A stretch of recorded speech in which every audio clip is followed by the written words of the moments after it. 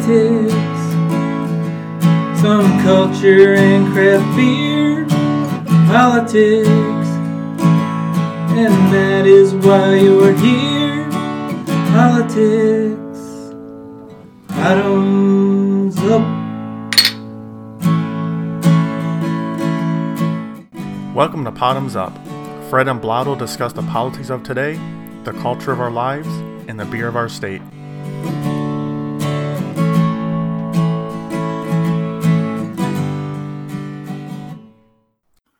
Bottoms up. Hello, everybody. How are you doing? The group's coming at you tonight with episode 75, the original Diamond Anniversary. How are you guys doing tonight? I'm doing terrific, Fred. Yeah? Yeah. You know, we've been somewhat erratic in our recording this summer for lots of reasons, but it does always, titillate the senses to get back in the studio. Back in the proverbial saddle. What about you, Knobs? I'm good. It's been a rough work week, but I'm ready to sit back, relax, and have a few brews. People not knowing what the on button is for? Yeah, apparently they have not heard of, have you tried turning it off and on again? Which is the bulk of your job. More than it should be, yes. I'm missing something. What's the joke? You're not missing anything, Fred. Okay. All right. These are rehashed IT jokes. These are as old as, Benny Hill. Okay, I thought something had happened and it escaped my attention. No. Like, what's going on? This remote podcasting, you don't get to see things, so I don't. You're remote? Yeah. Knobs and I are together. I didn't notice that Fred wasn't in the room. I'm an impact guy. I really am. So I thought we were, donning on the mask. And when are we going to do that? When are we going to get together? I was thinking about that when I was searching for the beers, and I was like, man, this is so much easier when we got together. According to Dear Leader, he's going to have the vaccine any day now, so I'm sure it won't be too long. Well, also according to most Trumpsters, this all goes away November 2nd or 6th or whenever, the day after the election. Do we've broken 180,000 officially. Do they come back and vote? They are voting by mail already. I was going to say that those numbers aren't accurate, but your joke was better. I'm shocked that I haven't seen a meme like that already. I think I sort of did. I bet you they're out there. Oh, yeah, for sure. Yeah, there's some people that will go to that depth. And there's 3 of them on this program. Speaking of 75, I did do a little 1975. Somebody's still doing their job around here. I actually almost forgot to do it. I have one job and almost forgot to do it, just out of habit. The first thing is dedicated to my friend Knobs, with him in mind. As the band, the Talking Heads, played their first gig in June of 75, they opened up for the Ramones at CBGB's in NYC. I thought that was a pretty cool one. Yeah, opening up for the Ramones. Yeah, at CBGB's of all places. Yeah. And then actually the second one is for Knobs as well.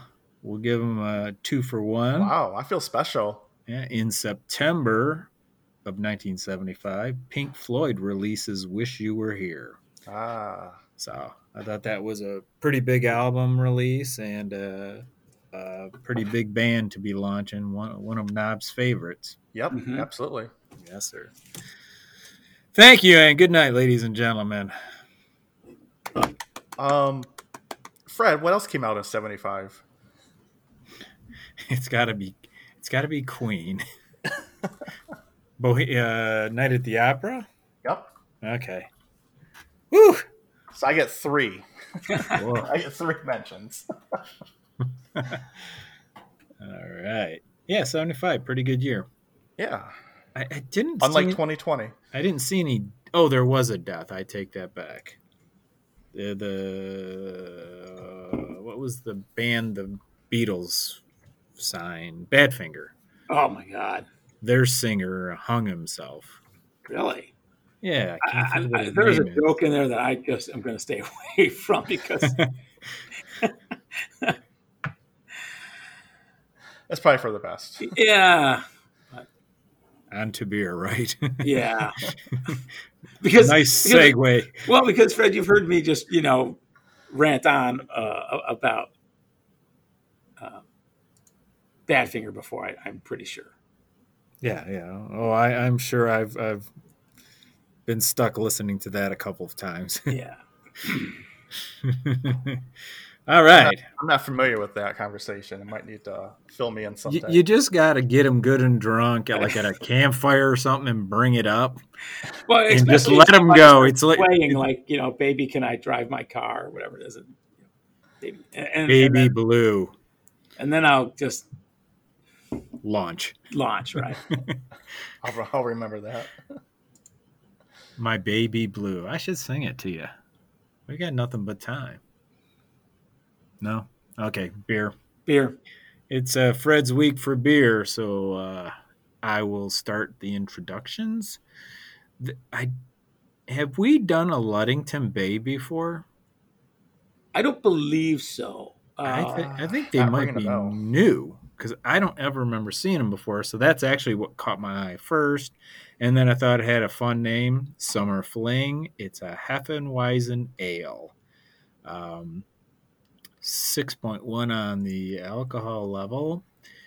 And it said it's a hybrid Hefeweizen Ale brewed from German yeast and American malt, creating banana and clove flavors with a slightly dry biscuit finish. And I have no idea what the hell a biscuit finish is. I know.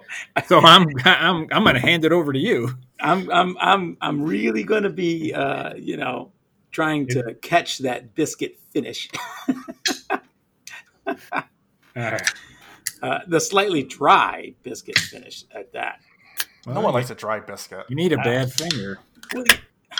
No, I think you're right there, Knobs. A dry biscuit doesn't really sound all that great. No. And then, of course, the banana and clove and whatever else they say about it. But they don't say they add banana. They claim it tastes like banana and clove. So let's give it a whirl. I thought maybe you did, Fred, that this was we're kind of coming to the close of summer, right? So this is like last summer fling, right? Yeah, I didn't finish my thought on the name, but yes, that was part of my thinking as well. But glad you reminded me of it. So it's very hazy. Holy head, Jesus! Oh, I didn't get a lot. I've got like 4 inches. Learn how to pour a beer. That's why he's a dishwasher. There it is. I had like a little. Now it's all settled. I probably had like a quarter of an inch or so, but really hazy. It does have a fairly potent aroma. I don't know if I'd be able to say, it's banana and clove and biscuit, but rubber biscuit. But it does have a pleasant smell.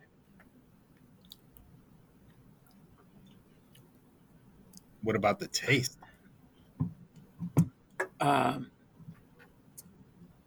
It at first taste, it's very much a wheat beer. Very low on the hop, easy to drink, refreshing. I don't find anything remarkable about it, but initially I would say that I like it as a nice Hefeweizen. strong, steady, as Hefeweizens go. Are you guys picking up on the banana flavor? Not even when I'm trying to trick my mind. No. Okay. I am actually. Really? Yeah. And typically I'm very like anti banana flavor. like artificial banana flavor is not even what a banana tastes like. Correct. This has like that artificial banana flavor to it. Artificial banana flavor. Like banana runts. No, I know what you mean. I know what the artificial banana flavor is, but I just can't. I don't detect it. To me, this is a non-flavored Hefeweizen. Non-flavored? Just a basic Hefeweizen, just your basic wheat beer. I agree. It's a pretty refreshing beer at first blush. I don't necessarily taste banana or clove, but it does have a pleasant flavor, and I like it so far. It's pretty good. Do you taste the imitation banana that Knobs does? Imitate. Let me take another sip here. I was so busy starting my router again. Yeah. When you mentioned the runts, the chalky hard candy.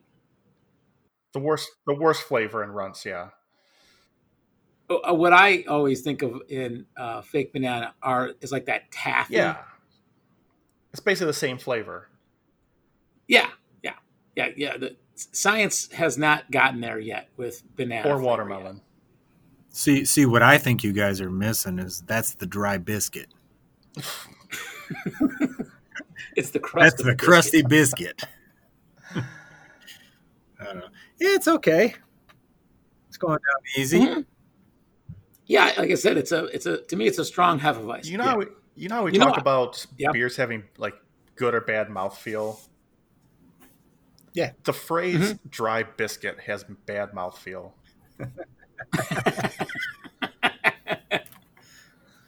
Yes, it does. I don't know why they would decide to put that on the can. And nowhere do I get there's that. The show title. Dry biscuit mouthfeel. One thing that we didn't really talk about was the can, and we do that sometimes. But when you had mentioned that we had not reviewed a Ludington Bay beer before, I really like their logo. Yeah, I agree. The logo and the can are awesome. Mm-hmm. Yeah, it looks like pure Michigan. Oh, show. And Ludington's a great little town. Don't think I've ever been there. Pop Tart and I went there a couple of falls ago, off season, but enjoyed it very much.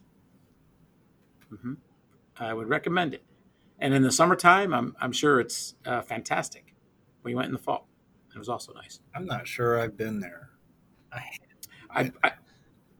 I think it's not too far from the Tunnel of Trees. Well, I was there last year, so maybe I was up that way. I don't know. And because I think we went through there on our way back home. And we may have too. I don't recall. If I can remember where the Tunnel of Trees is. Anyway, anything else on the beers? Overall, I think it's a low meh.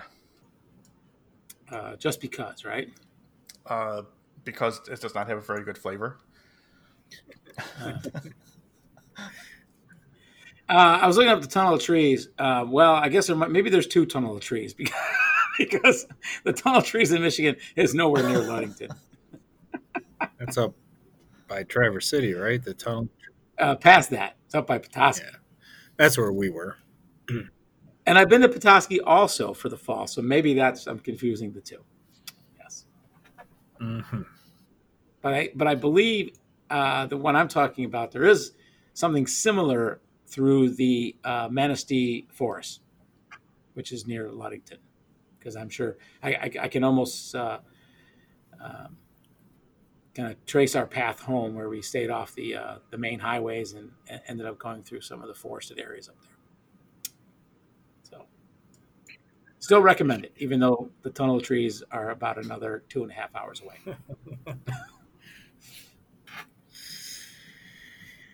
Fact check myself. Yeah. So, Fred, since we're doing these so sporadically, there's so much to cover. It seems like, which is why we have to get back on a regular schedule. Hey, I don't know why this just popped into my mind, but I got to tell you guys this. I was on the radio recently. What? A Step Beyond podcasting. What? Yeah. Shut up. Yeah. So at the Cheeseburger Fest up there at the Thumb, there was a country station that was broadcasting live from our street. So me and my sis brought out a couple of burgers for the radio personalities, and then they put us on the air. Nice bribe. And we talked it up a little bit, and they asked us some questions and chatted up, and it was all pretty cool. There's no, we didn't tell anyone to record it, And my sister said, "Well, you do all the talking," and I said, "Have you ever listened to me on Bottoms Up?" I'm terrible. I'm like, "You're the professional PR person. You do it." But we hit it back and forth, and I thought we did really well. And then later on that day, a guy comes walking up, and he's like, "I just want a burger to go, the one you were talking about on the radio earlier." It works. Wow. It works. Yes. I said, and it just so happened that I was up at the hostess stand to take that order. I normally probably wouldn't be that person, so it was all just sort of coincidence. And I said, "Oh, really?" I go, "You heard that?" And he's like, "Yeah, that's why I'm here." And I said, "That was me." And he goes, "Really?" That's pretty cool. Anyway, I don't know what made me. I was just thinking about, I don't know, being on the air, and then I thought, oh, wait a minute, I was on the radio recently. You're moving on, and you're going to leave us all behind. But anyway, set that aside. So we do miss a lot of stuff, right? I mean, it's not like we're not doing this podcast because there isn't enough material every single week. Every single day. Every single day. But we do got to sort of, if we just try and go back, it's part of the problem with this administration. Like going back doesn't mean anything, right? That the scandal from 2 weeks ago is gone. And it's the sad part of this administration, right? There's such a barrage of shit that happens every single day. The news cycle can't have the feeding frenzy that they would, like they did with Clinton's emails. Right. Yeah. And Clinton's emails wasn't even a scandal, and yet they made it a scandal because they pounded it every single day. But with Trump, like I said, we're not even going to go back. I'm not going to scroll through my timeline on Facebook of 2 weeks ago to talk about all the horrible crap he's done to this country. It's just it just seems kind of pointless, even though it's really not, right? And what's funny is I basically have the news on all day long while I'm working, and I can't tell you what happened 2 weeks ago because it's always an overload of information and you become numb to it. It's just like even the really bad stuff, it just kind of like even the really bad stuff, yeah. And you just become numb to it. It doesn't stick because there's the crisis du jour, the scandal du jour to move on to, and try and absorb that before it changes to something else. You know what I mean? It's just nonstop. Just to throw back time just a little bit. Yeah. Just even one item that does stick with me because it's in my craw is the whole business of the bounties on the military people's heads in Afghanistan. Still hasn't been addressed. I mean that was almost 2 months ago, but or how about that Senate bipartisan report that came out on the Russia thing. That was huge. In a lot of cases, it had more information, more teeth than the Mueller report did. It just kind of poof. Where's that? Why? Where is it? And basically, what it did, it outlined the collusion. Oh yeah, for sure. Yeah, and you know, nobody cares. And then it's not because they don't. It's not because people like us don't care. It's that you're just trying to, you know, be the greyhound chasing the rabbit, right? I mean, you can't worry about the previous day's races. You're just going after the next rabbit. You know what's hilarious about that report? I know we're not going to spend a bunch of time on it, but it basically spelled out the collusion step by step. Mm-hmm. And Marco Rubio, who was heading the thing at the end, signed off and said, "This proves there was no collusion." It's like, what the F? They put that in writing in the report that after all this collusion we just proved, this proves there was no collusion. It's like, oh my gosh, my head is going to explode. You know, I mean, that's just another example of the gaslighting, right? I mean, it's just, we're just going to say things that are completely contradictory to the facts. Which brings us to the convention. All right, go ahead. Finish your thought. No. That is what the convention is about, right? We're just going to make up stuff. You know, I can't watch the Republican convention or whatever this thing is. I started to watch it the night before last.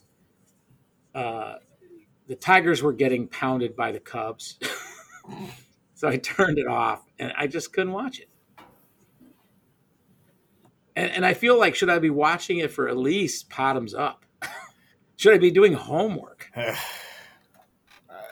I've tried to watch the first hour of it, but it just gets the blood pressure up before going to bed, and it's hard to sleep. And but what a cast of characters! Oh my gosh! Now, 2 nights ago, when it started, that's when they were really trying to work the gaslighting on the COVID, right? I hardly remember them even talking about the pandemic. Yeah, they tried to just make it seem like Trump had done an amazing job with COVID. Mm-hmm, mm-hmm. Well, I know, like last night, Kudlow was one of the speakers, and he actually was talking about the pandemic, and he used all past tense terms as if the pandemic was already over with. That was the way he framed it. The great job that was done in eradicating the coronavirus. Hello, we just went over 180,000 dead people. I know it's an inaccurate number, Knobs, but I'll save you repeating that. Well, and we still have governors of both parties trying to get things under control in their own states. I mean, the federal government may have walked away from this, and Trump has, even though he never really got into it.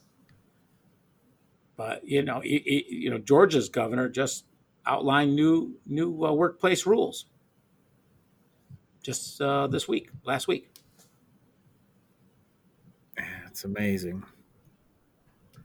And that guy's a Trumpster, but he knows that he has a bad problem. You know where we're going to see kind of too little, too late. In a way. You know where we're going to see another bad problem in regards to this pandemic is what's going on down in the Gulf of Mexico right now. That hurricane that's going to hit Louisiana, it's supposed to have a 20-foot surge of water, 30 to 40 miles inland. absolutely going to wipe out the shoreline communities. 20 feet of water is a lot. 120-mile-an-hour winds is a lot. Oh, yeah. No, it's devastating. Well, I did hear, though, that on the news tonight that they're stocking up on paper towels.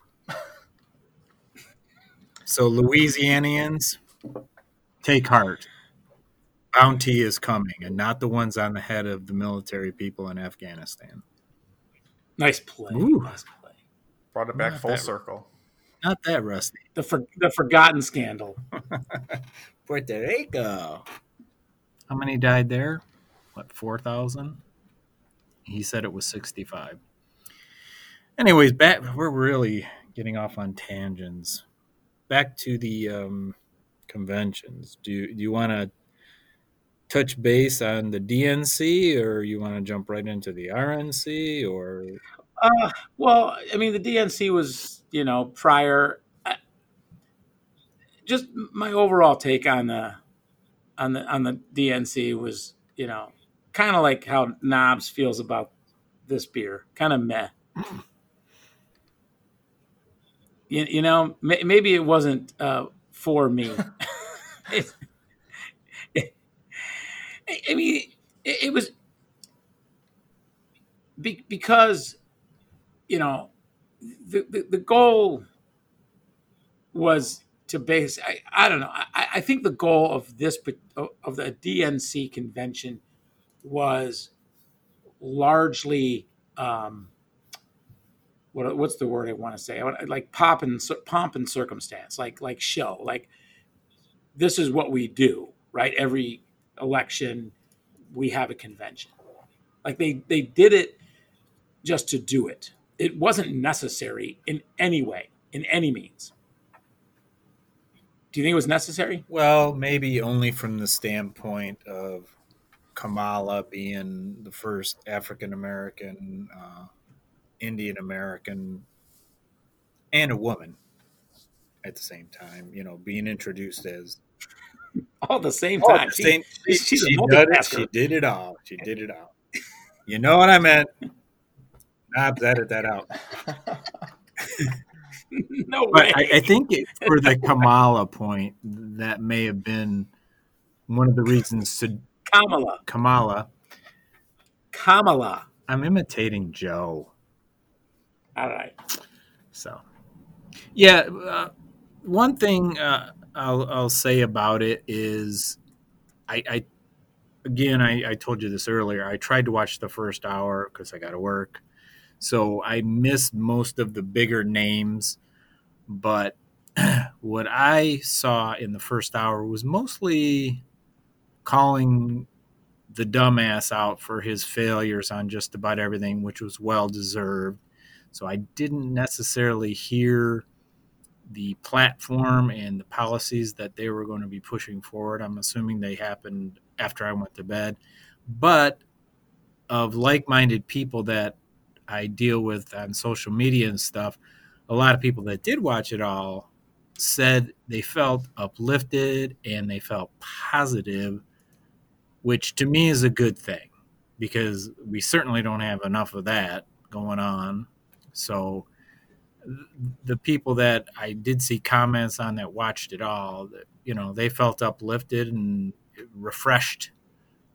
And they also really enjoyed the fact that people could put together a coherent paragraph or phrase that made sense. So, yeah. I mean, I think that was obviously one of the things that they attempted to do was to, make it, to convey the message that the Biden presidency will be so much different than what we have, with dumbass. But I was just going back to the impact on the voter, I kind of would say is pretty nil. Yeah, he didn't get much of a bump out of it. He didn't lose anything, but he didn't get much of a bump. And I think a lot of people who are going to vote Democrat are going to vote Democrat. I mean, we've talked about this a lot, I think, in previous podcasts, but it's really going to be about turnout. It's not going to be about people switching. It's going to be about turnout. And I agree 100%. I've been more on the side of get out and vote as opposed to you need to vote for this person. Yeah. And that's the way. It's the only way that Trump is going to be defeated. But I want to stay on the convention, and I think that's where the strategy of the RNC is actually very effective, and that is, they rely on their base to live in absolute fear of losing what they have. That's what drives. That's the angry white man of America. Yep. And what are they doing at their convention? They are just painting the bleakest picture ever if a Democrat was to win the White House.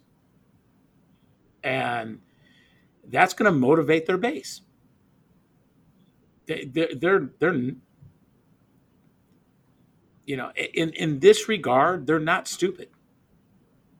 They love to throw the red meat.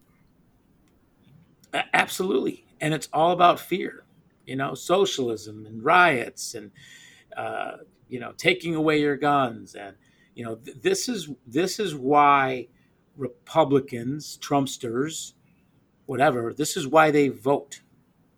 This is why they get out to vote. And, the Democrats,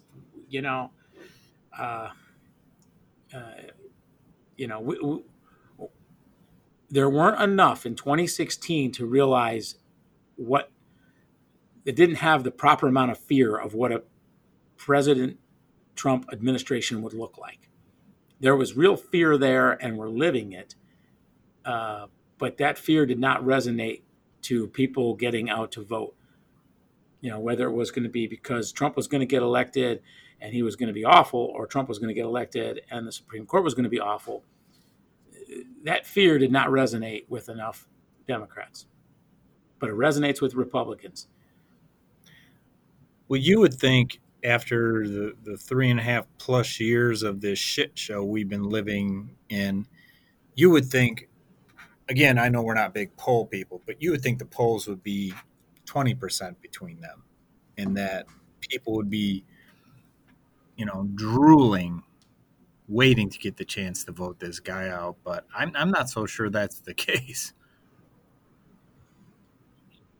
I saw a poll the other day where Trump still gets high marks on the economy. That's all bullshit, because all he's getting high marks for the economy is the stock market kind of bouncing back. That's not the economy, though. What he gets high marks on is that it's not even whether a large portion of the electorate even understand that. It's that they just think he's doing a good job with the economy. The media doesn't know how to frame it any other way than in the old ways that things were measured, right? Unemployment rate and stock market.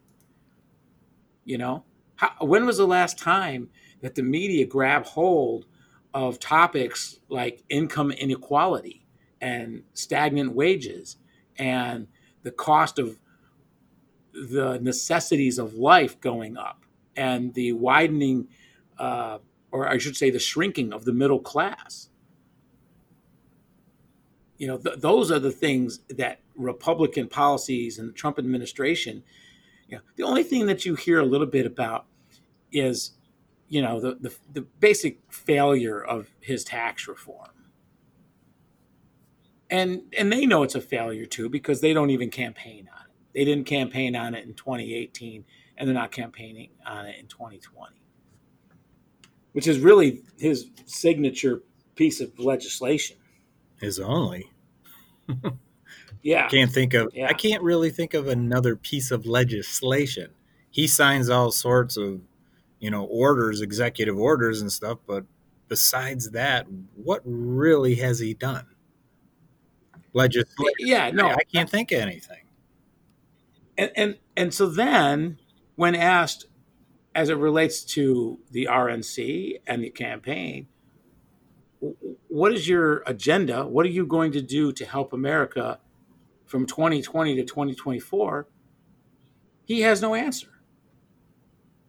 He cannot answer that question other than, sort of like, GOP talking points. Well, you remember when Sean Hannity was interviewing him, I don't know, a month or so ago, and he asked him to talk about his platform, and he couldn't. He was in his softball interview, and he had nothing to say. And so now, because he has nothing to say, and the GOP doesn't really have a platform in any real manner, they've gone into this convention with the platform of whatever Donald Trump says. And that's not a hyperbolic way of saying it. That's what they said. That's exactly what they said. And you quote. I mean, yeah, no, basically that's kind of what they said. They're going to support and praise anything that he says up there, basically.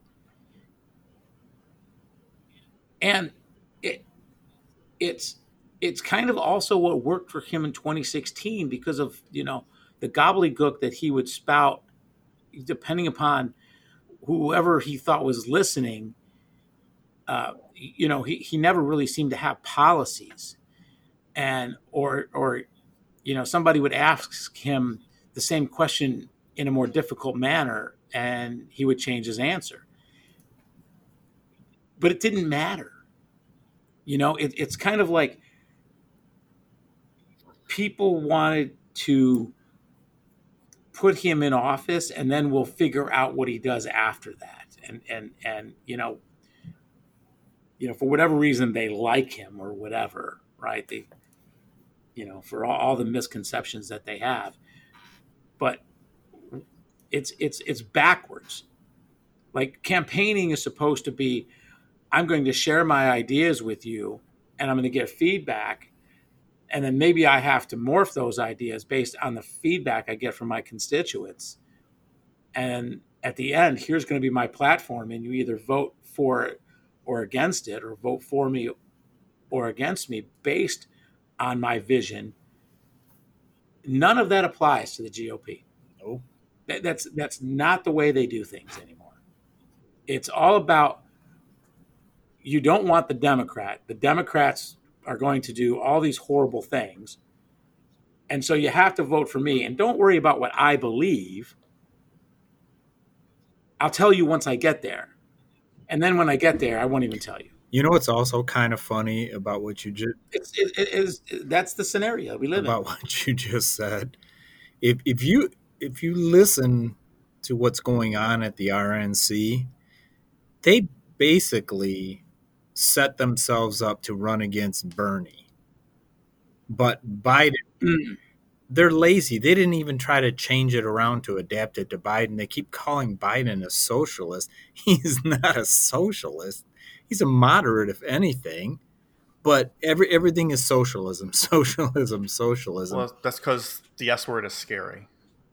Yeah. That's it's right. all comes down to fear. The first night, which one of the guys that was speaking was that Matt Gaetz, who I just can't stand that guy. But he gets up there and he basically said and implied that Joe Biden single-handedly was going to come to your neighborhood and basically eradicate suburbs as we know them today. Yeah. And then the other thing he says, yep, they're going to empty prisons and M13 is coming to get you. I'm like, where's this crap? I mean, come on. That isn't even in the realm of TV reality. You know what I mean? I mean, we're going to empty the prisons and sick the M13 gang members on you. that's our platform. That's what we're doing. We're going to make socialists of them first, and then we're going to send them your way to get rid of your suburbs. I mean, talk about just playing on the fear and ignorance of people. The other thing that I have noticed about this particular convention, and I always kind of hesitate and be careful of wading into waters regarding race when we don't have people of color on the show. But they are really doing whatever they can to appeal to the black voter in this thing. Yeah. Like, they're rolling out every black person that would ever support Trump that they possibly can find. Yep. And it's shameful, isn't it? You got my vote. Yes. Like it's this worst kind of pandering. And I certainly understand that the black electorate is not a monolithic group, okay? Like Biden said. Yeah. Yeah. Right. There's that. It's Joe being Joe. But in my opinion, just as the black voter can care about a lot of different issues and both sides of different issues, I would still say, though, if you're really looking after the betterment of America and an improved society, you don't vote Trump and GOP. You know what I mean? Kind of like what you're saying is this shouldn't even be a horse race. Like this should be, 90%, 10. And that includes, all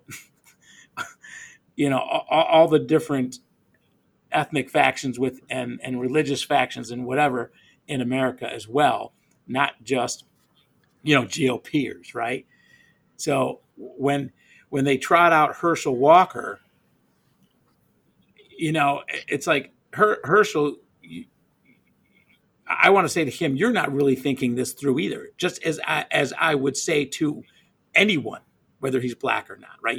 You're really missing the point of what Trump is doing to all Americans, not just minority communities. And it's so try hard. It's kind of disgusting from the RNC. Like the pardon. That whole thing. It's to me that should almost be illegal. What he did. He pardoned that guy.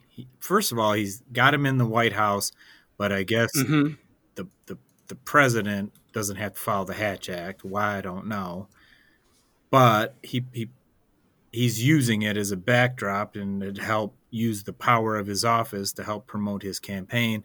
But then on top of it, he surprised pardoned that guy who had been in prison, which, okay, that's within your powers to do, but not as a stunt to help your campaign for re-election. To me, he should not have been able to pardon that guy under those circumstances, because there are rules to pardoning. You know what I mean? You can't do it to help yourself if there's criminal investigation about you or something like that. So, well, he did that already, Stone. So I guess move along. I'm wrong there. But yeah, I mean, the fact that he pulls that crap, I mean, it's sickening. It is sickening. But like I said, it's effective. And then the other thing that he did was the swearing in of those citizens. I think there were 5 of them. I missed that. No. There was 5 people. Of course, they were all people of color, and he swore them in, gave them citizenship and all that in the White House again, and no one remembers. 5,000 children separated from their families at the border. With some unknown number never reunited. Yeah, oh yeah. Gone forever. No database to track these kids that now we have a whole generation of orphans floating around out there. Well, they'll probably join MS-13. Fred, they're not sending their best. That's true. I forgot that part. But I mean, they're wanting to paint him into the person he hates. Huh? So did Trump naturalize 5 rapists? No, they were lepers. And I guess there's like hundreds of thousands of people on like a backlist of trying to get in the country, and he handpicks these 5 and uses them as his dog and pony show in the White House. Yeah, and I never like to lean on the hypocrisy argument too much. But just imagine, if Obama for his second term had used the power of his office for his campaigning in a tan suit. I mean, it would have been just, a hair on fire moment for all the Republicans. You take any one of dumbass's scandals, anyone, just pick a day and pick the scandal that happened that day. Mm-hmm. If Obama had done any of them, he would not be in that office today. Can you imagine if Obama had said not to buy Goodyear tires? Oh my God, right. American institution. See, there's one, Fred, that we didn't ever talk about, right? And a week ago we would have. Yep. You know what happened last night in the RNC that I was shocked took this long? Was they played the Hunter Biden card. Mm-hmm. They had that right. Pam something or another from Florida. What the heck's her name? She used to be Bondi. Bondi, yes, Pam Bondi. I think she used to be the AG of Florida or something like that. She went out there and started spewing all the lies about Hunter Biden and how, the nepotism of being the son of Joe Biden, blah, blah, blah, blah, blah, blah, blah, blah, blah, blah. And then later on, Eric Trump comes on, who's caught up in a scandal in New York because of his family. The irony of it, Well, wasn't they talking about nepotism while on the bottom of the screen it had like upcoming speakers, Trump on the bottom? Yes. Yeah. There were 3. Yes. There were 3 Trumps last night. And it's like, how can you do that? You're talking about nepotism when you've got the entire family coming up there to talk. There was like 6 main speakers last night, and 3 of them were Trumps. Oh my gosh. Head is exploding again. and it's okay. Right? I mean, it's okay for the Trumpsters. They don't even see it as like a monarchy. No, I think they do. Well, Prince right. Eric. They do, but they wouldn't admit it. Let's put it that way. What a shit show. I actually, before it started, I was like, I'm going to try and watch some of it, but it's just ludicrous. I heard that Trump was going to speak 4 nights But I guess that's not because how many more nights are left? Tomorrow's the last. One or tomorrow's two? the last night. Tonight and tomorrow. Well, he's been on taped, which Michelle Obama dared to be taped, and he made a big deal about that. But he's been taped every night that it's been on. Like I said, hypocrisy is, got a permanent home in Washington. So it just becomes redundant to talk about it.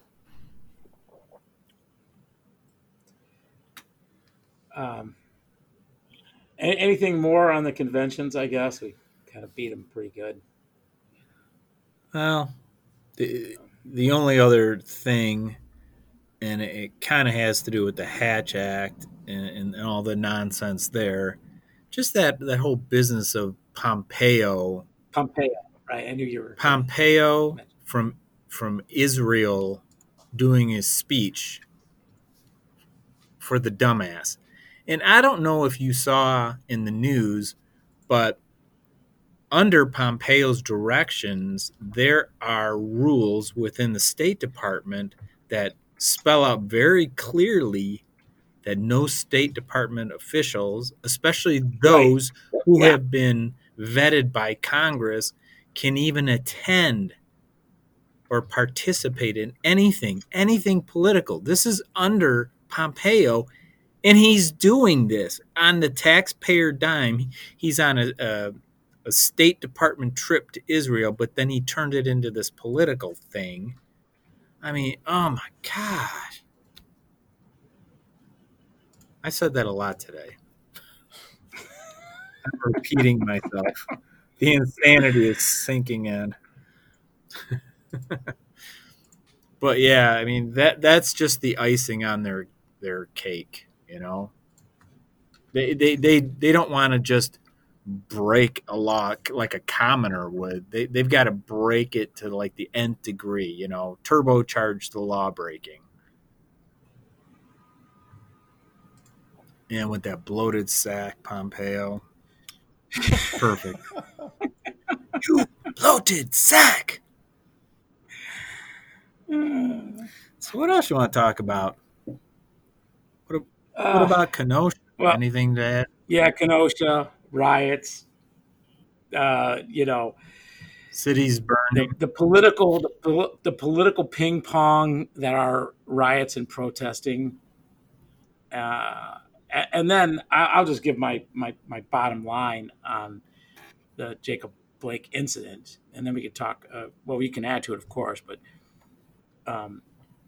it just every time I look at these situations, I just ask the same question, and to me, it's the only question. And people on Facebook don't want to. That disagree with me don't want to look at it the way that I do, for obvious reasons. But would have Blake been shot if he was white? Forget about how he doesn't comply. Forget about maybe he's going to his car to get a weapon. Forget about whether he's going to get in his car and use it as a weapon. Forget about his past, whatever it is. If the white guy does the exact same thing, does he get shot 7 times in the back? Odds are no.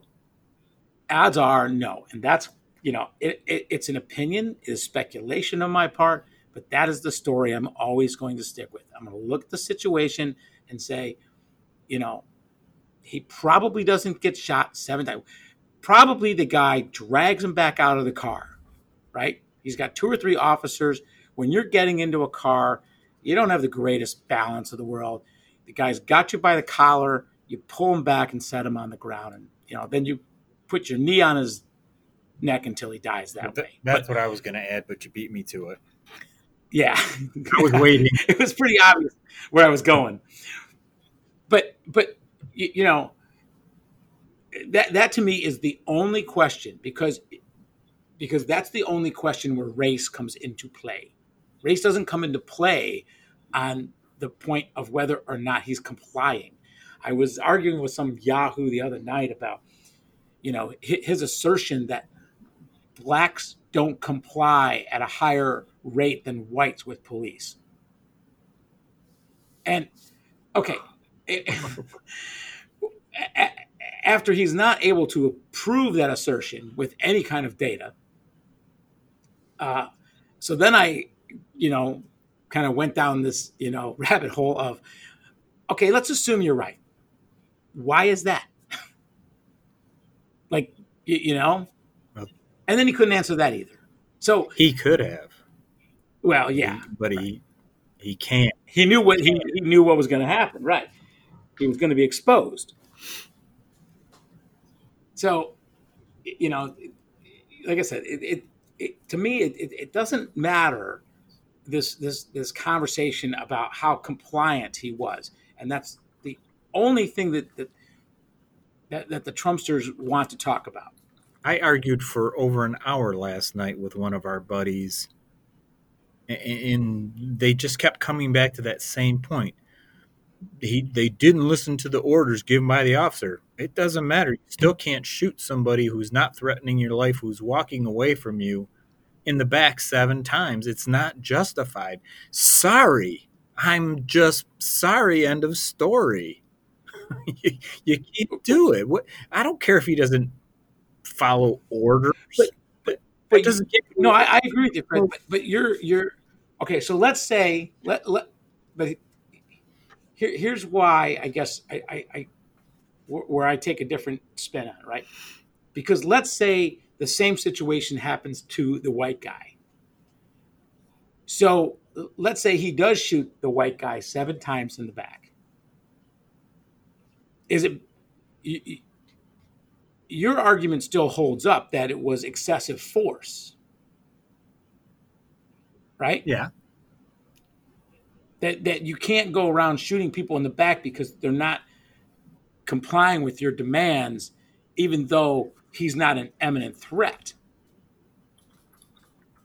But I kind of still look at it differently. It's the reason he was shot was not because the guy used excessive force, but because he was using it on a black guy. You know what I mean? I think it was that and his fear of the black guy. Correct.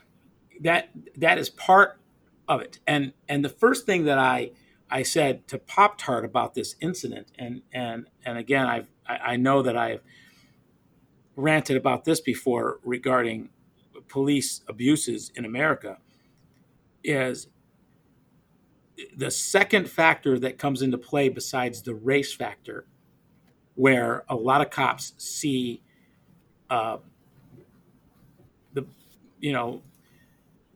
minority communities in the impoverished communities in inner cities and things like that. They see them as subhuman. That's the race part, right? To snuff them out is like, stepping on a bug to them. The other problem is the fear factor. And that problem is we have too many guns in this country. And that cop might have thought that Blake was going to his car to get a gun. He may have really believed that. But he shouldn't be able to believe that. Like, that should not be part of a policeman's thought process. And America has a gun problem. There are too many guns in this country. And he's going to think that. And so he's not going to take that chance. And what this really comes down to probably, and this is where I think the laws kind of have to change and policing has to change, and that is imminent threat.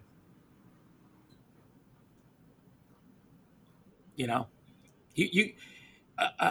officer has to be more. They have to be certain. They have to be. They have to really be able to prove beyond a shadow of a doubt that bodily harm was going to happen to someone. Serious bodily harm was going to happen to someone or themselves in order to use deadly force. Just the idea of I feared for my life, or I thought he might be reaching for a gun, or I thought that cell phone was a gun in his hand, or he didn't comply with my orders and took a step towards me. that to me doesn't hold up. Just doesn't hold up. And unfortunately in America, it does, especially when it comes to minorities. You know, another point I kind of wanted to throw in, and it's not directly related to what you just said, but something you said earlier about stepping on a bug and seeing them as less than, seeing them as subhumans. And I didn't even hear a lot about this mentioned in this way on any news, is that that police officer and the other two that followed him around that car, before that even got to that point, they knew there were 3 children in the back of that car. They knew there were. They didn't care. They didn't care. That's my point. Is there's 3 kids innocently sitting in the back of the car, and when he starts popping off rounds into that car, they could ricochet, or the guy getting shot might have swung around and redirected the guy's arm, taking a couple of those kids out. I don't hear anybody saying this. If though there are 3 kids in the back of that car that have done nothing wrong to anybody ever, the fact that he pulled that gun out, which it was out before he even got around the front of the car, right. And I don't hear anybody even mention that fact. You know what I mean? It just bolsters what you say, that he didn't see children; he just saw the subhumans.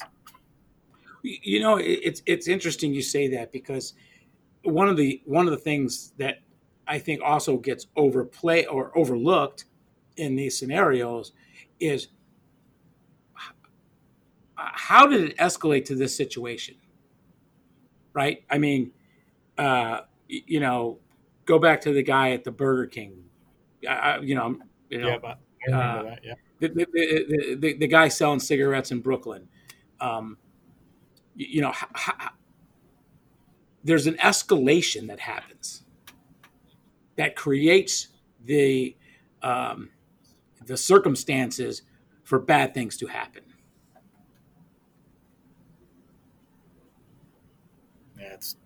And that same escalation doesn't seem to happen to white people.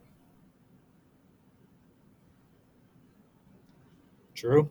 And, there are more white people that get killed by police than black people. I mean, that's a numbers game, right? But do they face the same level of escalation when they're unarmed that the black person does? It doesn't seem that way, And unfortunately, I think this is another example of this is what we have on tape. Yeah. This makes me think about all of the instances that happen that aren't on tape. Yeah. And they didn't have body cams on, so. Or they weren't released or whatever. No, they didn't. That police department. Oh, no. I thought you meant in general. No, right. They don't have them. But what's going to be interesting about this situation versus some of the others you mentioned is that this guy survived. And so you're going to get a firsthand account. In other words, he'll be able to defend himself, where, Floyd, he didn't get a chance to defend himself, verbally. And so it's sad that this guy is paralyzed, but he did survive. Seems like he's going to make some kind of recovery, but he'll have his chance to tell his story.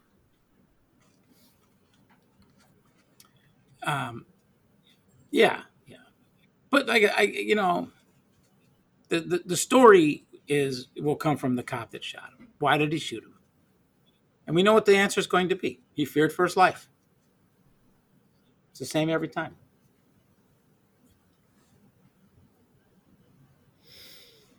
Yeah, it's sad stuff, man. But it just keeps happening. I recommend that we do the 16-ounce beers first. Oh, yeah? I know. These run out, don't they? I was out of my 12-ounce beer back when somebody mentioned Biden. All right, let's wrap this up. Let's put a bow on it somehow, and then we can jump into the cultural. Knobs, did you? But Knobs, why don't you bring us home about police brutality and oh wow, my minority death by unarmed. That's a real heavy topic. Can I talk about summer fling instead? I know. We're not gonna bring it home. Yeah, there is no conclusion to that. It's going to happen again. It's just going to happen again and again. Unfortunately, and again. Yes. Yeah. All right. So then why don't we get right to the next beer? All right. Let me take a peek-see into the... Oh, I got a new treasure trove, by the way. What? It just came today via Amazon, baby. Not USPS? Yeah. Not USPS. It would not have gotten here till after the election. So that sounds like a Facebook post to me there, Fred. What's that? The new treasure trove. Oh, okay. All right. Because I haven't seen it. Well, okay. Consider it done. All right. Let's see what the next beer is. Well, Fred, what do you got in that new trove? I've got a fun beer. At least I think it's going to be fun. It is an offering from Griffin Claw. We've had some pretty good beer from there. It is a Parchula Snail Ale, Polynesian-style ginger pale ale. It's part of their Survival series. What part of that sounds fun to you? The snail part? The can is kind of fun. It's got a snail on it. No, it's just a green can. It's got a snail. Okay. It's snail ale. Yeah, snail ale does not sound great. You sound a bit like Seinfeld right there, by the way. I did not. What are you talking about? It's a snail. It's a snail. It's on the can. What are you talking about? So is this old? Oh no! I bought it for the ginger. Actually, the name caught my eye, but I saw the ginger pale ale, and that's what I thought was interesting. Something different. No. What I mean, remember we did the Griffin Claw Gorilla. Uh-huh. Oh yeah. And it was for their survival series, their endangered species thing. Yeah. And this is another offering supporting this endangered species. And I just thought, okay, wait a minute. That seems like that was over a year ago. Is this, are they still pushing that? So it's funny you mentioned that. I just pulled up an article from July of 2019 talking about Griffin Claw's survival series. Yeah. But it does say at the bottom that they are working on other brews in the series, which could include a ginger pale ale. Right. So I believe that, yes, this is a long ongoing project, and this is just the next one in their lineup. But typically these little marketing events have a shorter life. You know what I mean? And it's okay. It's okay. I don't know when this was brewed or when it was intended to be, but it's hopefully not 2019. No, and it's not a big deal either way. But I just kind of thought that survival series thing was, maybe a 2019 thing and not a 2020 thing. Full disclosure, though, yeah. I didn't read the can. I saw the name and I saw ginger ale, and that's why I bought it. Okay, but, Fred, full disclosure. Yeah. We know you didn't read the can. I didn't. I had no idea. Okay, so let's talk about what they're doing here. Okay, this is to support the ongoing perpetuation of the Partula nodosa snail that for a short time there, or some time, the only surviving species were in the Detroit Zoo for 3 decades. And now they've been breeding this Tahitian land snail as part of a collaborative program to restore them into the wild. So that's all good. And, a portion of the proceeds go to support the Partula snail. I looked up Partula snail on the internet. I'm looking at a lot of images right now, and they just look like regular old snails to me. So maybe it's the Partula nodosa snail that, but I suppose it's a different species. I'm not trying I'm not trying to belittle the Partula snail. They must be pretty important if Well, every species is important. Okay. Don't you think so? If the Detroit Zoo put 30 years into these little buggers. All right, let's try it. The specifications are 5.0 on the ABV, 35 on the IBU, and they're calling it a Polynesian-style ginger pale ale. The only other ginger beer I think I had was the Shorts Mule. Yeah. Mule beer. Yep. And I loved it. I couldn't get enough of it. Seriously, because places just stopped selling it.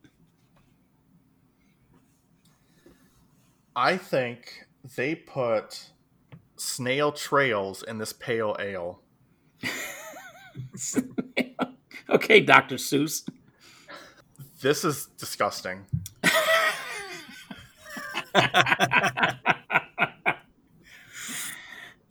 Really? No, I don't like a single bit of it. I don't know. I'm trying to decide whether or not your opinion has tainted my opinion. Don't let it. I'm trying not to. It doesn't have much of a flavor of anything to me. Yeah, I mean, other than I think the hops are probably right where 35, where I expect 35 to be. Other than just being slightly hoppy, it doesn't have a lot of much. Ginger, I don't know. Let me think. I taste like all ginger. I love ginger, like when you get it with sushi. I get the ginger in there. I do get the ginger, but it's not all ginger.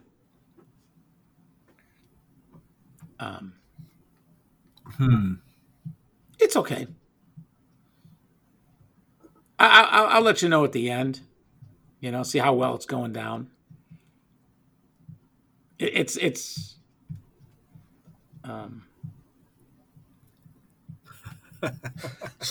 It's snail ale. I'm thinking awfully hard about this.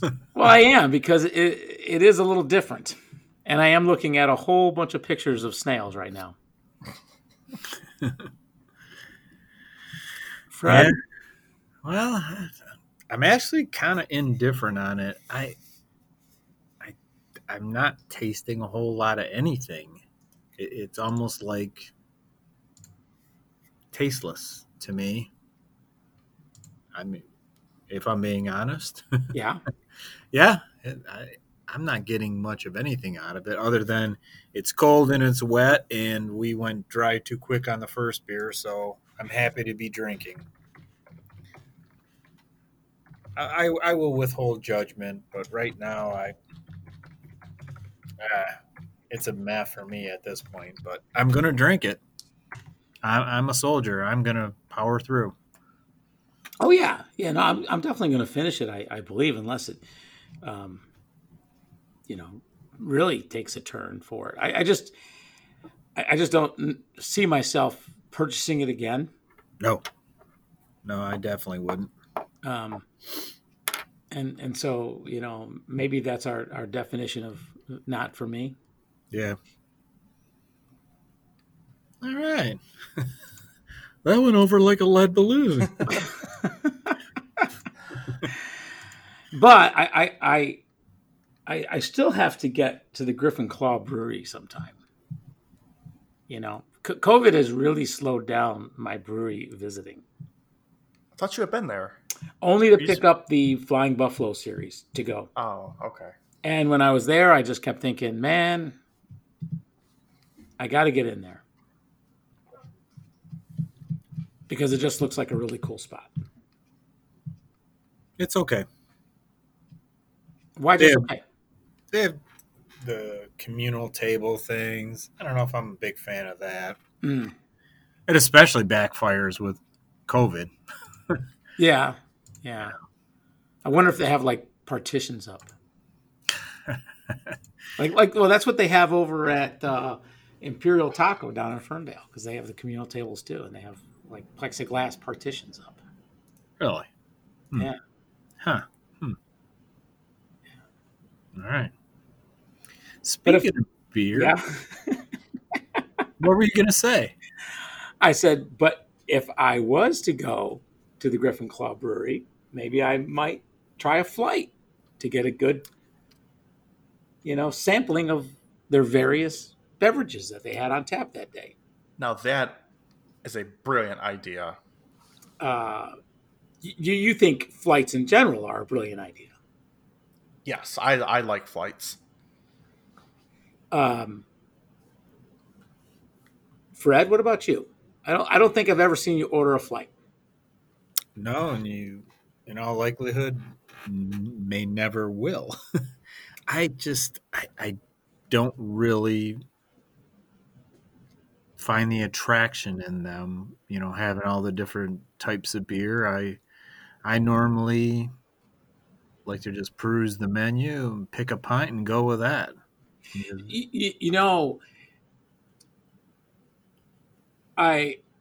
I'm kind of picking up your point because, as we talk a lot about at Bottoms Up, we try not to compare beers, right?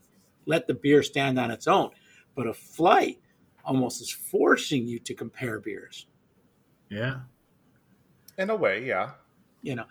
Now, and that depends. Like if you're having a flight of similar types, because if you're having a flight of mixed types, if you're having a stout and a Hefeweizen and a porter and an IPA, that's certainly not a fair comparison. I know me personally, when I go to a brewery, I'll look at their menu and I may not want to pick just one beer. I'll see multiple that I like, and I want to sample all of them. So for me, a flight is perfect. If I can look at a menu and see 4 beers that interest me, and I'll try to split it across reds, IPAs, wheats, Scottish ales, whatever it may be, and I'll sample all of them. And then for the next round, I will pick one of those that I enjoyed, and I'll get a pint of that. So it's not a comparison. The reason you like flights is not the comparison, just to taste multiple pints. Yeah. For me, it's I don't want, I'm probably not going to sit there and have 4 or 5 pints of all these beer and be able to make it home. Uh-huh. But if I can sample each one and then settle on 1 pint, perfect. Yeah. I've ordered flights in the past. I guess I do it more for the reason that you're saying, and that is there's a couple of things that interest me. But then I've been in situations where maybe like 2 or 3 interest me, but then I'm having a hard time adding the 4th. Yeah, I've been in that situation where the last one is difficult. Yeah. I can always find a way to manage somehow. Is 4 the right number? I think, 4 is probably the good number. Because there's 5 It may depend on the actual beer selection. Like if I'm at Dragon Mead, I could probably find 5 beers I like there. Mm-hmm. But if I'm at a smaller brewery, it may only be 4. Yeah.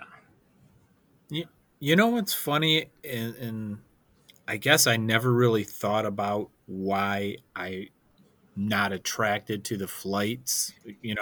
This is interesting to talk about it tonight because I've never really thought, why don't you get flights? And I think what it comes down to, at least for me from a personal standpoint, when I'm drinking beer, I tend to be obsessive. Remember the IPA thing? I'm pretty obsessive with IPAs, and I really don't veer too far from it. But because of doing this podcast, I've been forced to open my eyes to a lot of other things, but I still find myself, like for a while over the winter, I was stuck on heavy stouts and I wasn't drinking anything else. So I think that's the way I function beer wise. Well, actually life wise. I get like focused on something and that's just where I stay. And I think the flight kind of gets in the way of that for me, psychologically. Make sense? No? Yes? Yeah, I can You see awake? that. Yeah. Okay. No, I can see that. Observation. It's my personality. I'm just like an obsessive, compulsive personality. What if a place had 4 different IPAs? Never happened. That situation would never happen, or you would never get the 4 IPAs? No. It's you never see that, but okay.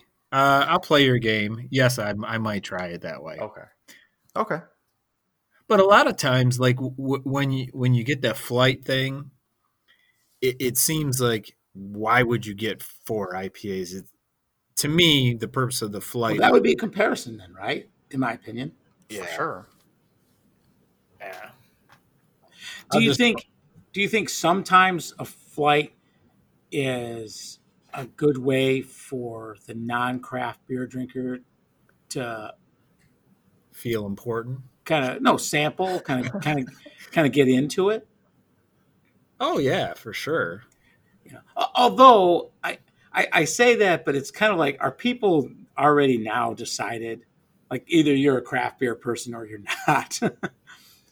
Like how often do you take someone out and they're like, oh, I've never had I've never heard of an IPA, or what's that like?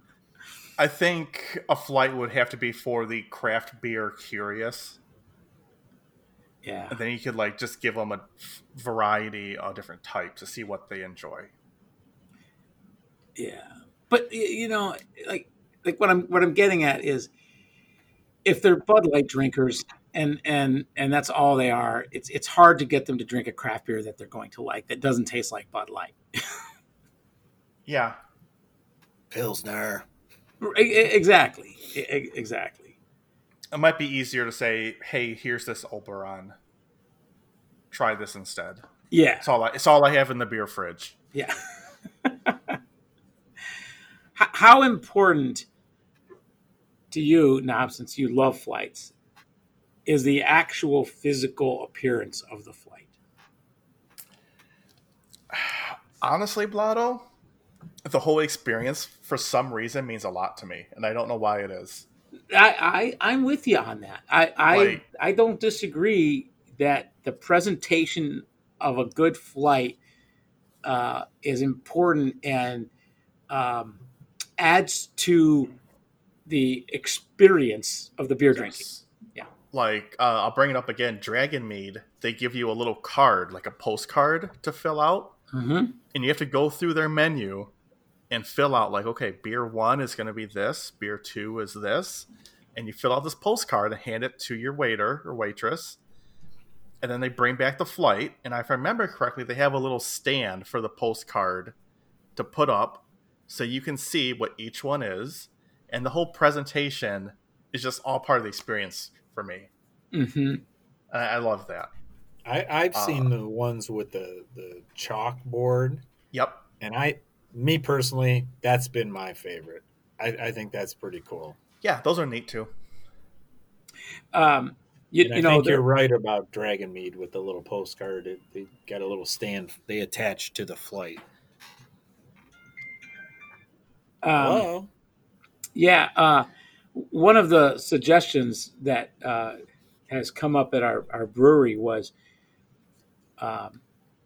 that we bring the flight out to the customer, and if they can guess which ones are which that they ordered, then they get like a little prize, like one of our stickers. Challenge accepted. Challenge. But I think that's kind of cool. I think that's kind of a fun idea, right? You ordered them. Let's see what can you guess which ones are which? What I think you ought to do is let them come up to the bar and then just put their mouths on 4 different taps and try it that way. That's my suggestion.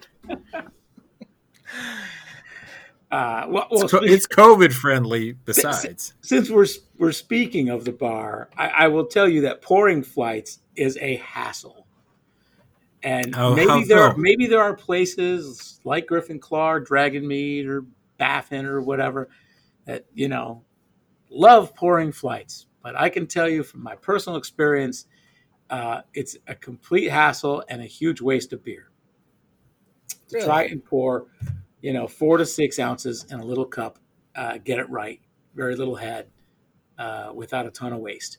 And it takes a ton of time. And maybe there's some tricks out there that we're not utilizing to do it better. But from a bar perspective, they can't be very happy with flights. But I agree with the presentation part. And I was at a place in Philadelphia with my brother, and it was the place that we reviewed the beers that he sent us. I remember he sent us some beers. I can't remember the name of the one was like a coconut mudslide or something like that.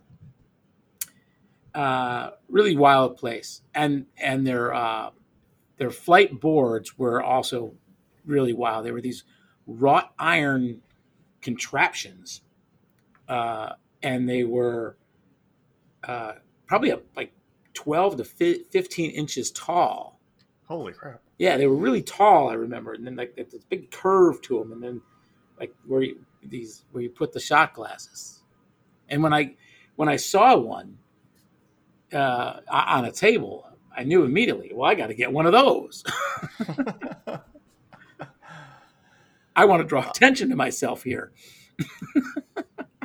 I've seen something similar at a barbecue place, and I don't know if it was made out of wrought iron or not, but it was a stand, and the flight glasses like went around the stand itself, and it was really cool.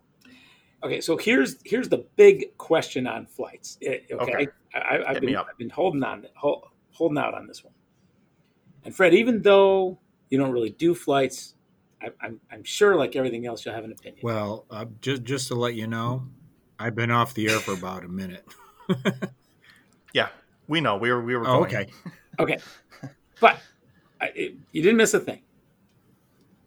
Okay. How do you drink your flight, Knobs? Oh, yeah. No, I have an entire process for it.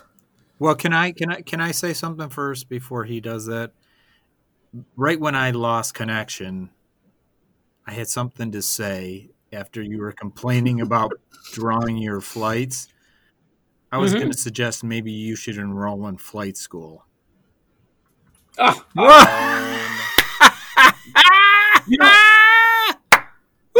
I'm smoking tonight. Get out. I had a conversation with our glass vendor about, do different glasses for flights pour better than others? Is the shape of the glass important in getting a good pour for your flight? I wouldn't see why not. He said maybe it'd be a good thing for you to test. Like, you're no freaking help at all. So basically, buy more glasses. Buy more glasses and start testing them out. Yes. Yeah. Okay, carry on. Okay, so back to your questions, Blotto. Yes. This is really important. This is super important when it comes to flights.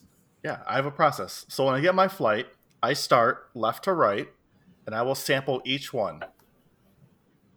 And then I will start left from. I'll basically pick which one I like the best at that point, and that's my last beer. So I'll then go worst to best, and finish them one at a time.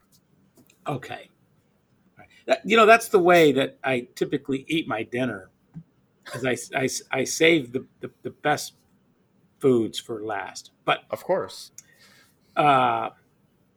it's interesting because maybe it's my impatience, but when I get a flight, I'm going to at least sample each one. Of course. Not everyone does that. I have talked to a number of people who order flights, and I've gone to their table and I've seen 3 glasses full and 1 glass half empty, and I'm like, do you not try them all? And they're like, no, I do one at a time. Hey, I guess everyone has their own system.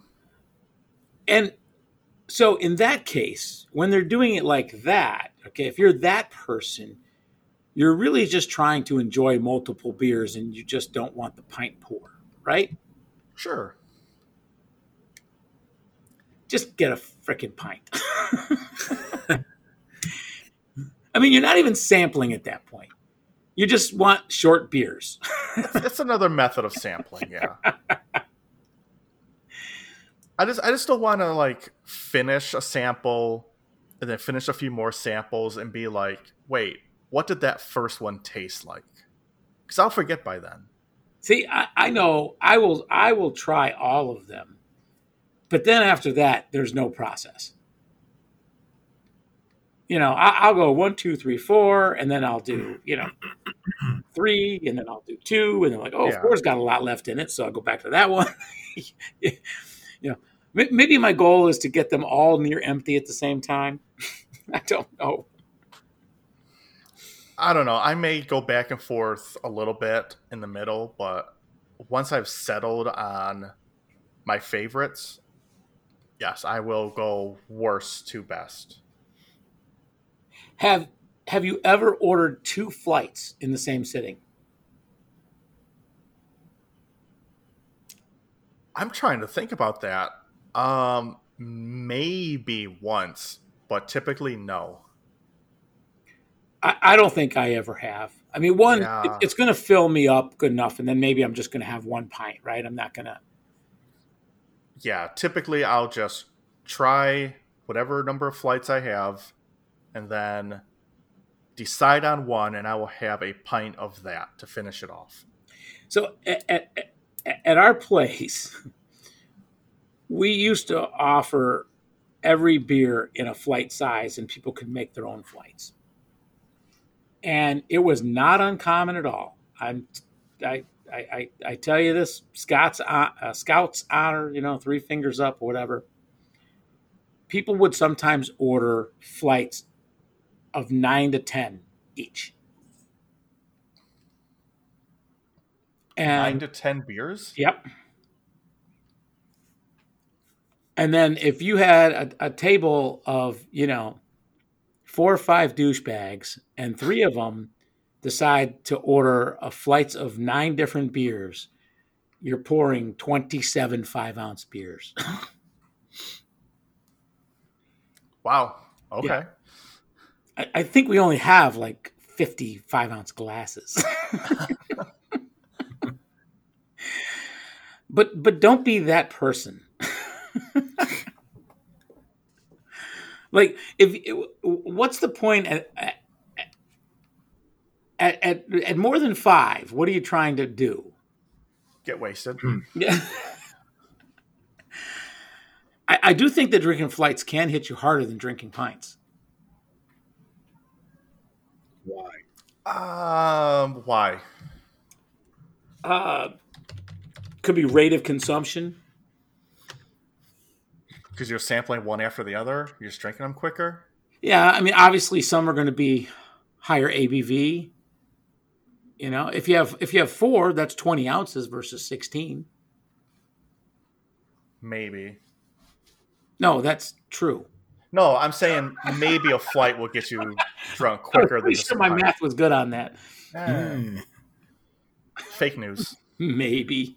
I had another thought on why I don't think I'm a flight person. It's back to the weird psychology thing. I have had flights in the past, and I noticed that if I don't like one of the beers in the flight, I can't let it sit there and go to waste. I will force myself to drink a beer I don't like, and for whatever reason, my wiring or whatever, I don't like that, and I should leave. Kind of like I'm doing right now. Right, exactly. But you're going to drink it. But I don't like to be forced into drinking a beer that I don't particularly care for, but there's something in my wiring that won't let me let it go. So I'll end up drinking it, and I think that just doesn't work with me. It's funny story.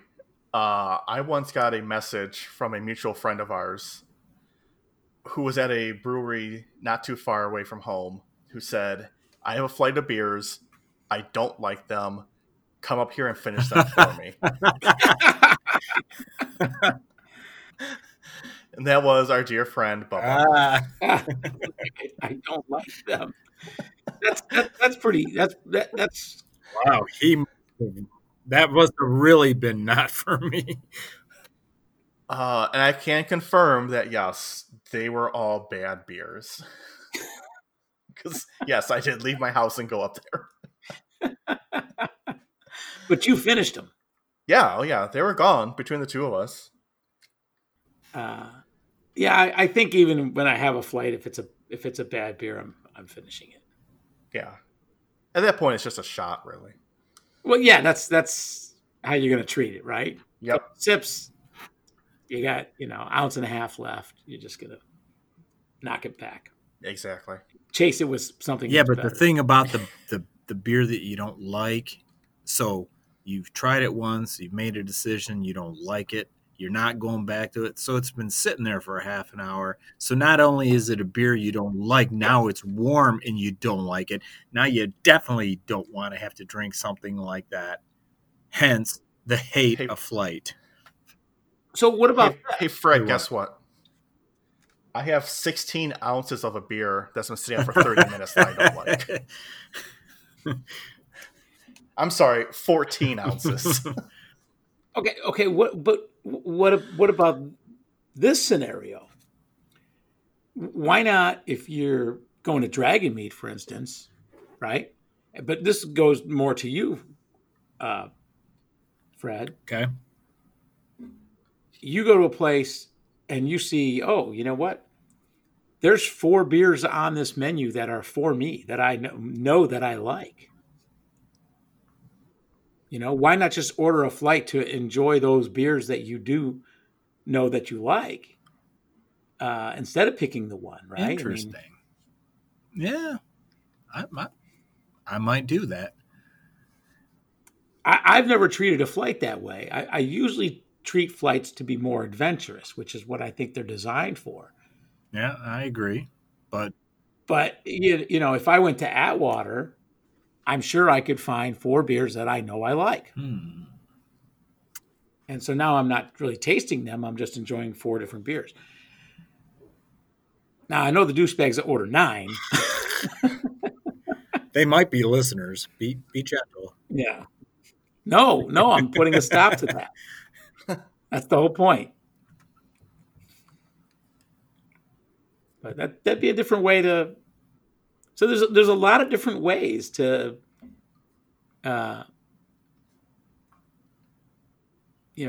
treat your flights of beers, right? A lot of different angles. Yeah, for sure. From presentation to how you drink them to why you drink them. So, is the 5 ounce that the standard size for flight beer? It appears so in my research. Yes. Okay. Mm-hmm.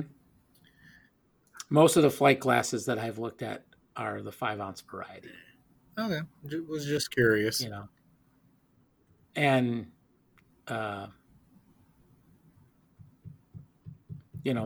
well, your pints is 16.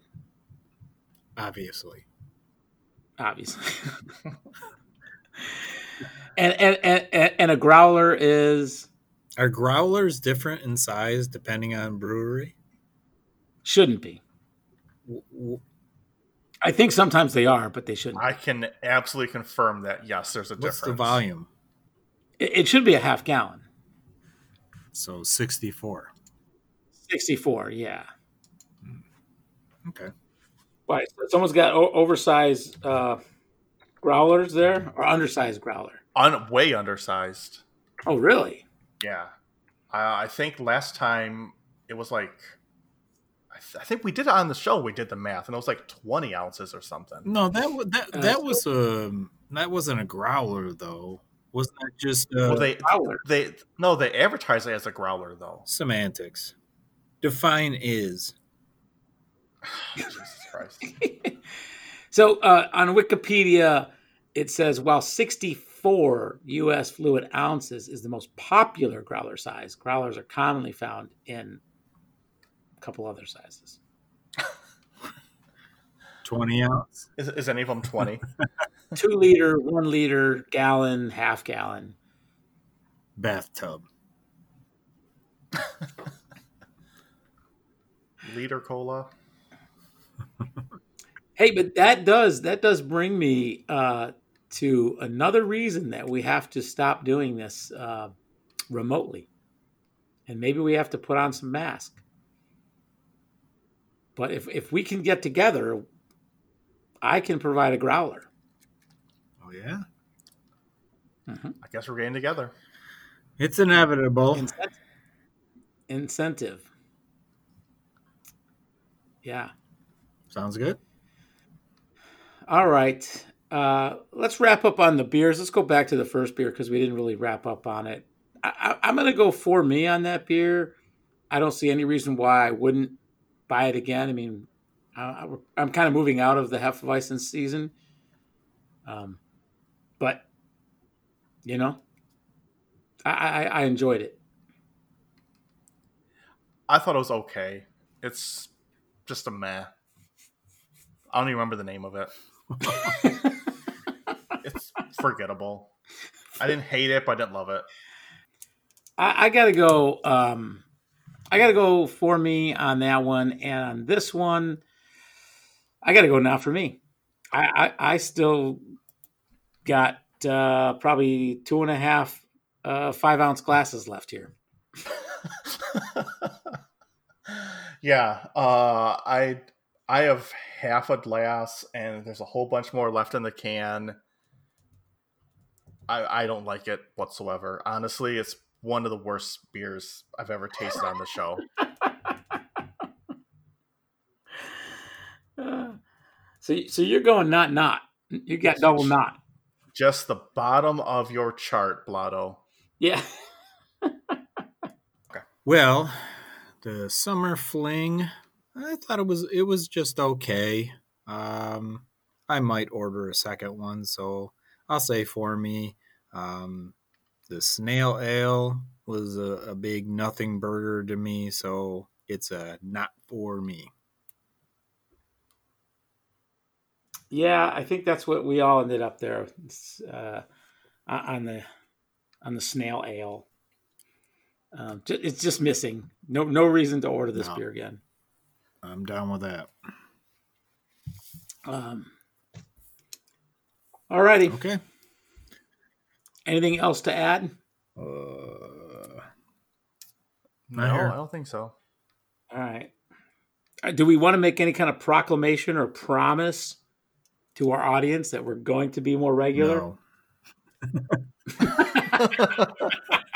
It's a pandemic, for crying out loud.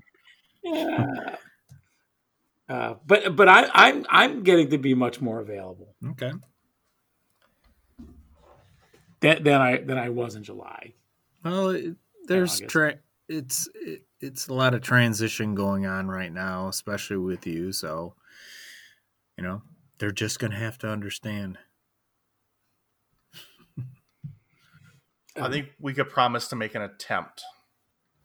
Okay. And we already have beer for next week, so. Yeah. Yep. We do. Knobs has already provided. Can't tell the audience. Surprise. Oh. Well, you can tell. You can tell the co-host off air. Nope, it's a surprise. Yep, he's already provided the beer, so we're in it for at least one more episode. Yeah, if not, I want it back. All right. Okay. All right, guys. Good stuff, and sounds good. We will say bottoms up, and we are bottoms out. Up. Out. Oh. Politics, some culture and craft beer. Politics, and that is why you're here. Politics, bottoms up.